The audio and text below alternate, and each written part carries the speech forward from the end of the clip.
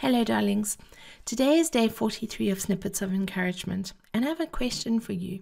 Have you ever felt that you are holding on for dear life? You know the feeling, everything is a bit overwhelming or not exactly how you would want it to be and you're quite literally hanging in there by the tips of your fingers. Honestly, that can be a really horrible position to be in because we are somehow in limbo and not really thriving. I remember a time late in March 2015. The winter had not been as extreme as in previous years, and yet we had experienced snow, storms, and even a hurricane that March. It had been an extremely dry winter with little rain and snow, and by all accounts, this was unusual. It was on my bi-weekly walks through the forest that I noticed it, holding on for dear life. I'm talking about the lone leaf on a young oak tree. As the seasons had changed from summer to autumn and then winter, the trees of the forest had shed most of their foliage, as had the young oak tree, and yet there was one leaf, yes, one, holding on for dear life. It was freaky that at the end of winter this lone leaf had not followed its companions and fallen to the ground, because it was dead. Yes, dead.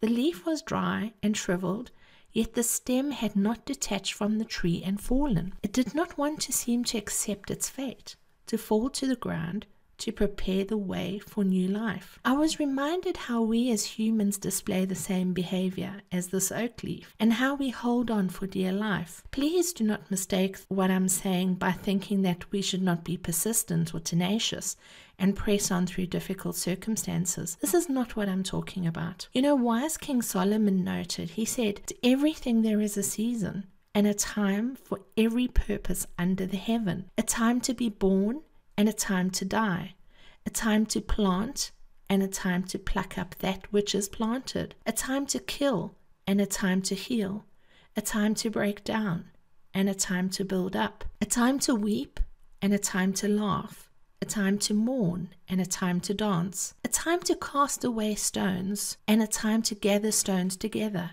a time to embrace and a time to refrain from embracing, a time to get and a time to lose, a time to keep and a time to cast away, a time to tear and a time to sow, a time to keep silence and a time to speak, a time to love and a time to hate, a time of war and a time of peace." That is quite radical when you think about that. However, sometimes we are so stupid to realize that the seasons of our lives are changing, or perhaps we do not realize this and refuse to accept what is occurring to allow the natural flow of life. So if, like the leaf, you're holding on for dear life and that which you are holding on to is dead, I encourage you to let it go. This is not easy, and I'm the first to admit that, but when there is death, we need to bury what was and allow what is new to come forth. Whether we like it or not, change is inevitable.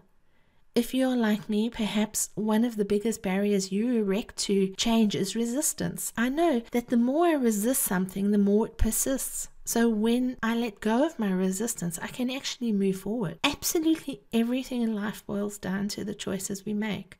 Our experience of any season is how we choose to experience it. I do not believe that we will be skipping through the daisies in famine, war, or death. And yet, how we choose to move through those seasons will ultimately determine the reality we experience. Be encouraged to create energetic alliances with the emotions you wish to experience, regardless of the season. So the question is, how can we stop holding on for dear life, or can we learn to let go and get into our flow? When something is dead, be it a job, a relationship, an emotion, a thought process, a health issue, clinging on to the dead carcass of the situation will only bring about our own decay. So let go. Allow the season to change. Allow what is new and waiting in the wings to come through. There is a season for everything. Don't be afraid of the changes each season brings with it. You've been listening to Snippets of Encouragement with Angie Barnard. If you've enjoyed this snippet, share it with a friend. But more importantly, now that you've received, get out there and encourage somebody else. Have a wonderful day.